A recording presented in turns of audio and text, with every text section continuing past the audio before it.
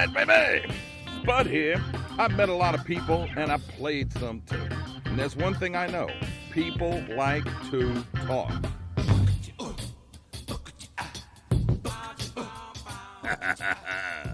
It's the SPUDCAST. That's where you at. Hey, where you at, baby? How y'all making? Thanks for joining the SPUDCAST podcast as I'm talking out my ass. Joining me in this podcast is filmmaker extraordinaire from Bayou, down by Lafourche, Glenn Pete. Also knighted by the French government. It's got a new novel out, so we'll talk about all that and more on the SPUDCAST right after this. I scream, you scream, we all scream for beads and doubloons and coconuts and marching bands and walking clubs and tableaus and masked balls and mystic crews and everything else that says Mardi Gras. Keep Mardi Gras what it's always been, a family event before Lent. If you want to help keep traditions alive, go to MardiGrasAlliance.com and join the growing group of businesses, citizens, and carnival entities that want to keep Mardi Gras a safe and happy event without it being regulated to death. Go to MardiGrasAlliance.com and laissez les bon temps rouler. Spud here, and you know the first place I go when my family needs to see a doctor is rapid urgent care. I mean, you're in and out of there in 40 minutes, give or take. You spend that much time in an ER just waiting to get triaged. From a broken ankle to a bee sting to a COVID test, rapid urgent care's got you covered with clinics all over Southeast Louisiana. You don't need an appointment. Just walk right in with your ID and your insurance card. Or you can sign up for their healthcare partnership. Rapid Urgent Care also has a telemed center. Just waiting for your call might save you a trip. Go to rapidurgentcare.com to find out more and to find the clinic nearest you. Glenn Pete, who so graciously agreed to do my show, the SPUDCAST, and I interrupt your lunch. Catching you in mid-chew. I guess I'm just a chew, Glenn. A chew. I'm a chew. I'm a crot. I'm all that. How you been, man? Glenn Pete, world famous filmmaker that you are. Life is good. Life is good. All things considered, a little bit stir crazy these days, like most of the rest of the world. And you know, I've lost a few friends, but so knock on wood, Michelle and I are healthy, and for the moment still employed, and could be a lot worse. I see people suffering a lot more than we have. So I'm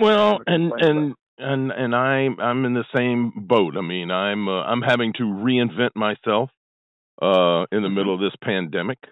Reinvention's a healthy thing. It is and it isn't. You should do that every 10 years.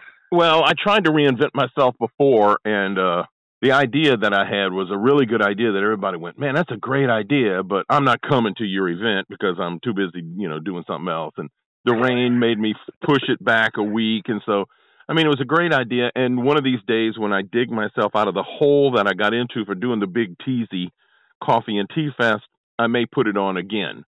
But in the meantime, it's the SPUDCAST podcast talking out my ass. which is has always been one of your strengths.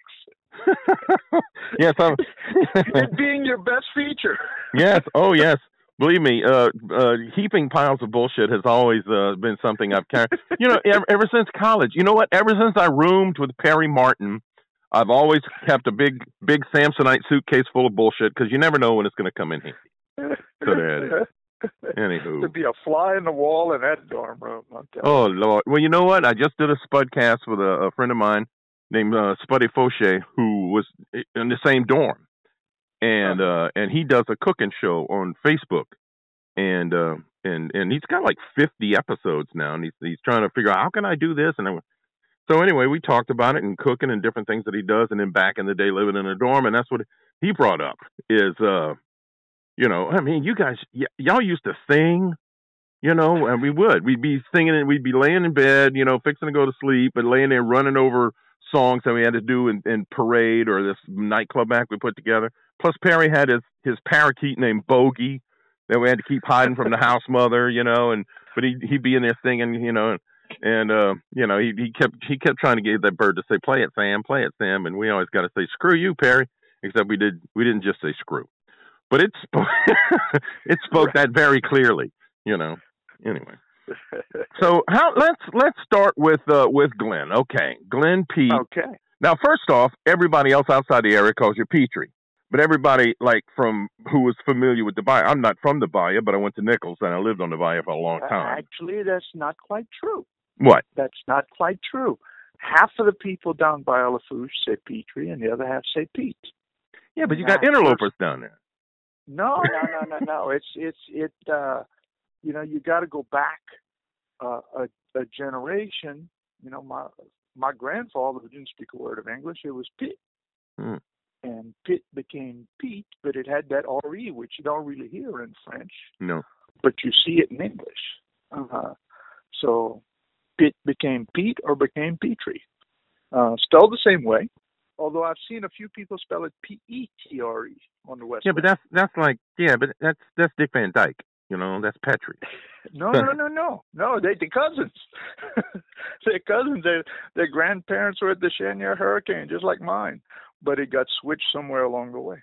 Well, that's like Boudreaux and Gautreaux having an X at the end of the name because they couldn't spell, so the priest would write it out and they'd put the X, and then the next thing you know, they're in the census and they got a X on the end of their name. You know. And if you go up to New Brunswick, they spell it O-T at the end, but the same name. Mm-hmm. Same name. Well, what the hell? It don't matter. As long as the check don't bounce, then Shakespeare said, "What's in a name?" Then again, my name is Spud, so I got no reason to bitch about anything. You are. I'm in Los Angeles once, and I had something to do with the bank, and at the time. I've had the same bank since I was 16, but I've also changed banks like about 8 times because they keep getting bought. Yeah. At that point, it was First Interstate, and they had First Interstate in California too. So I went into the First Interstate, and I'm trying to cash a check, and they're looking at me with this Louisiana account, and they said, "We're going to call your branch." Go ahead, money's in the bank. And so the woman, this assistant branch manager, calls, Thibodeau. And she's on the phone, and I see her crack up laughing. And finally, I said, "Is everything okay?" She goes, "Oh yeah, it's fine. They say your check's good, and your cousin says they're so proud of you." You're in the big LA. We're over here in the little LA, and you're in the big LA. Yeah. Well, you know what? After Bellazzar, I got to tell you, man. After you made Bellazzar the Cajun, and my mama loved that movie. By the way, because she's a woman, she had to be taught English in school. She came up from her French like speaking. my parents. Yeah. But everybody in the state who really and truly had my connection to the Cajuns is my mother. My father did not speak French. My mother did, but we don't speak French. I know a couple of cuss words and things like that. But everybody, I'm sure, south of Alexandria felt a little swell of Cajun, whether they had any real natural blood in there or not. They all went, "Yeah, that's my man Glenn. That's my man Glenn Pete made that. Look, And so, and it was a great flick. So, I mean, you kind of like a handful of years ago, we saw it again because it's been shot that in '85. That's getting back a ways. And it's held up, I have to say. I was, there's like every other movie I've made, there are a few moments where I cringe and wish I could do that over. But by and large, it's like, I'm not embarrassed. No, that was a good flick. It was a good story. It was well acted. It was well shot. Your extras were good. Duvall was there, but he didn't take away. I loved Armand Asante. I really did. I've seen him do some other stuff where he plays a real prick, but it's like, dude, he was just. And when that scene where he's negotiating the penance with the priest. Spud, just imagine if I'd have had the least little clue what I was doing. No, because then you would have made the perfect film, and it wouldn't be perfect no more. That's you may be right. Well, it's true. Right. You're trying. You know what? It's like trying to do Confederacy of Dunces. They got all these people coming from outside the city or outside the state. Oh, we're going to show you how to do it. And it ain't been made yet. Why? Because they ain't got a clue, but they ain't going to give locals the opportunity, And so that's why that thing's never going to get made. So it's like while you're a pro and you were a good filmmaker then and an even better filmmaker out now, the fact of the matter is you didn't let that stuff interfere with the Cajun that is you, that grew up and knew the story you needed to tell. Yeah. And that's in the words of Louis Prima. Yeah, I can read music, but not enough to hurt me none. That's perfect.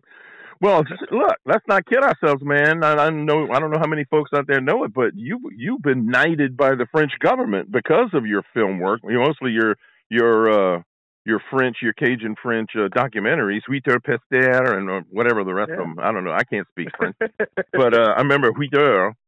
I mean, do you ever like drag your medal out and put it on your coat and kind of parade around at the Mardi Gras? Yeah, I have, but I wore it to some French reception one time, and I got pulled aside and told that this was very, very bad form. That the big medal was to be displayed on the wall, and you're supposed to wear this little tiny tie clip. A tie clip? Yeah, I said, but that'd be subtle. There ain't nothing subtle about my people. No, look, I was there when you got that medal. I brought Perry, and he and I were there for the event, and we're looking, and there's the French consul, and he's got his tuxedo on. He's all fancy with his suit. Everybody's all, and you got a nice jacket and jeans and tennis shoes. And we're looking at it. Now, you see, there's a guy. This is like the man of La Mancha. He's not going cuckoo overboard. And afterwards, Perry was going, you think maybe you should have worn a tux? He went, no, Perry, we're the bayou. It was. Well, I tell you what, we were proud then, though. So. Well, good. Now, you're more than okay. I got to step away for a second. But you're more than a filmmaker. You got a new novel out, and when we get back, we're going to talk about that. Glenn Pete is my guest. He is from Cote Blanche Productions, filmmaker, knighted by the French government, and now he has learned how to scribble, scratch, and crank out a book. So we'll be back with more. Hey, man, you know what? I got a couple of cartoons I drew, but I ain't never wrote no book. So there you go. Back with more of the SPUDCAST right after this. Just when you thought 2020 had served up the worst it had to offer, here comes hurricane season and the flooding rains of summer, right? Does the sound of thunder strike fear in your home in a good year?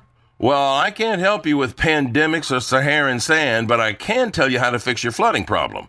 Call the team at Home Team Elevation. Their precision home raising equipment will lift you above the floods. It's height done right, guaranteed.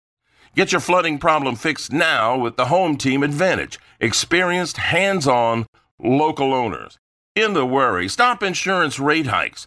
You want design choices? On the Home Team, you're the MVP. So don't wait, elevate with Home Team Elevation, because the flood stops here. Get your free quote at 3011222, 3011222, or go to hometeamelevation.com. Okay, back here talking to Glenn Pete, Sir Glenn Pete, knighted by the French government for his filmmaking, but he's not just a filmmaker. He's also... I got an honorary doctorate once, right? And so... Wait, like a foot doctor or what? Well, I'm an honorary doctor of arts, but a friend of mine, after that happened, wanted to congratulate me. They made a cake and it had Sir Doc because of the knighthood and the doctorate. And I guess the cake place didn't get it right. It said Sir Doc, D-O-C-K. Close enough. Close enough. Yeah. It should have just called it the boat shed and called it a day. It wasn't a doctorate, honestly, come by anyway. So hey. Nah, what the hell? You know what? I mean, I don't have an honorary. I got a friend of mine who has a doctorate, but he got it. It's a mail order thing, and it wasn't even University of Phoenix. But you know what? I mean, he was a school teacher at an MFA, and somebody else was flaunting their doctorate, so he went online and got a doctorate, and they didn't ever check anything. They never checked where it came from, But you don't need a doctorate to write. And I mean, you've written so many screenplays and written the scripts for the movies that you've made. So you turned your attention to novels. And actually, I'd done about a half dozen books before. A couple of novels back in the 90s and some nonfiction books.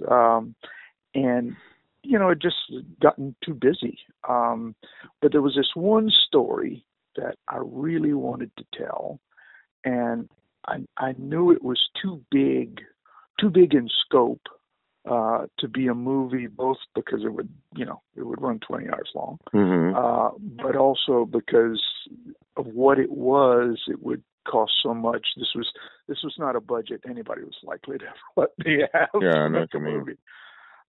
So it really lent itself to fiction, and I'd start working on it, and then I'd get a directing gig, and then I'd start working on it, and then I get write screenplay for tied up for a few months and make good money, and for producing something or whatever it was, and so over probably a dozen years, I'd do a chunk and then I'd get pushed aside, do a chunk and get pushed aside. But eventually I got it to, the first draft was like 900 pages, and then I cut it down, and then I cut it down, and, I ended up doing several drafts and applying the same diligence I would do to a screenplay if we're going to make a movie. Although it's a different form of writing.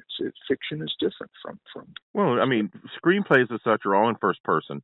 And I got to tell you, reading novels, I love to read. Unfortunately, I don't have the time to read as much as I'd like to, because I used to read just scads of stuff, all different kinds. But I don't particularly care for first-person novels. There's very few of them that I've read that, somebody telling the story, and it's almost like in the present as they tell it. I don't like that. I like somebody, a storyteller, a raconteur from the outside telling the thing. But I mean, if it took you this long to do it, and it's that grand of a story, and it was 900 pages long, dude. I mean, miniseries or series. I've done 3 or 4 series now, where the whole season is only 6 to 10 episodes. It might be. I mean, now with what Netflix and Prime are doing, I mean, you could. But it's also a cradle to grave, not cradle to grave, but it starts at the character's conception and goes to at least 21. It goes from 1893 to 1915, bookended by 2 of the worst hurricanes in Louisiana history. And it's magic realism. It's a tall tale. It's Southern Gothic writ large, with exaggeration, and all in the form of a self-help book. The character is called Advice from the Wicked. And Advice from the Wicked. And this young man, who's 21 by the end of the book, is describing his life, and especially his mother, as examples of what not to do to stay on the straight and narrow path. And you get all their misadventures, and especially his. He's always trying to keep his mother out of trouble and always failing miserably, even as all these events happen around them. I mentioned the 2 hurricanes. You have, the Great Flood Great Flood in Louisiana, at least of 1903. You have echoes of the pandemic. You have the big yellow fever epidemic, where even Archbishop Chappelle died, they said, because there were mosquitoes growing in the fonts of holy water just inside the church, and on and on. And it takes you from the coast in a fishing village to the grandest sugar plantation in the state to the Storyville Red Light District in New Orleans during its heyday. That's a pretty grand tour of a book. Advice from the Wicked? Where can people find this book? It's online. It's Amazon. Look for Advice from the Wicked. And, well, because there's so many people out there writing things, and I've read some things, and I'll get 5 pages into it and just go, oh, this is just awful. And you see, all these self-published books. Which the cool thing that Amazon's doing, from what I understand, is that you can self-publish a book and go on Amazon and sell it, and they won't even print it until you sell a copy of it. So it doesn't cost that much to do it up front. It's not like you got to have 500, 1,000 and 10,000 copies of a book printed up. But and it's also immediate. It's also it's very democratic. It's I have to say, at first I was shy. My New York book agent died in the process of the dozen years of writing this book, and should have looked for the Wicked movies. So I didn't look to replace. So, when time came, when the pandemic hit, and I figured, well, time to put this sucker out. And I thought, okay, there's the conventional method, which is what all the half dozen books before were. I said, well, let me try this. This is future. And, it's sort of like going back to you talked about those first films I did, like We Piastre Me and La Fièvre Jaune, and we're talking the late 70s. Yeah. It was like going back to that. I almost felt like I was selling T-shirts in the movie theater lobby again. Yeah. For my movie that's playing on the screen. The thing, mailing list over the years from all the people who'd seen the movies, and and sending things out and hearing back and getting questions and dealing with people one-on-one, which would not really happen in the almost at the old system, I guess the conventional system, but I think it may become the old system. The world, that technology is changing. Now, not everybody, is not everybody's prepared for it. Not everybody is. Well, for like this, not everybody is real. They hardly push reading anymore. I've found though. I love the retro nature of it. Yeah. Well, yeah. You know what though? The thing about reading, as opposed to watching a movie, and I love to watch movies. Don't get me wrong. I love to watch TV. If it's good, but you're looking at somebody else's vision. When you're reading, you got the own vision. Like when I was reading A Confederacy of Dunces, when Dean Nolan LeConte gave me my first copy of it, right when it came out in paperback, he gave me a copy, and I started reading it. I read it all weekend, laughed out loud all week, and people were going, "What in the hell?" I'm sitting in the lobby of Malaysia reading this book, and they are just, "What the hell's the matter with it?" I kept picturing in my mind Victor Buono as Ignatius. And then people who saw me on stage said, well, then they finally read the book, and all they can do is see me on in their mind while the stuff they're reading in the book. It's like that's a fascinating way to look at stuff, because it exercises your mind so that when you do go back to the movies, you look at them with a more critical eye, as opposed to just sitting back and letting your brain get sucked into somebody else's dream. And from a filmmaker's point of view, I mean, there's something you said that I disagree with. You said it's somebody else's vision. It's not somebody else's vision. It's an army of other people's vision, because making a movie involves the director gets the credit, or the producer gets the Oscar, or so sometimes we say it's the Star Wars movie, but the reality is so many people are involved at so many steps along the way. Having directed movies, and a couple of them pretty good, a couple of them pretty bad, most of them in between.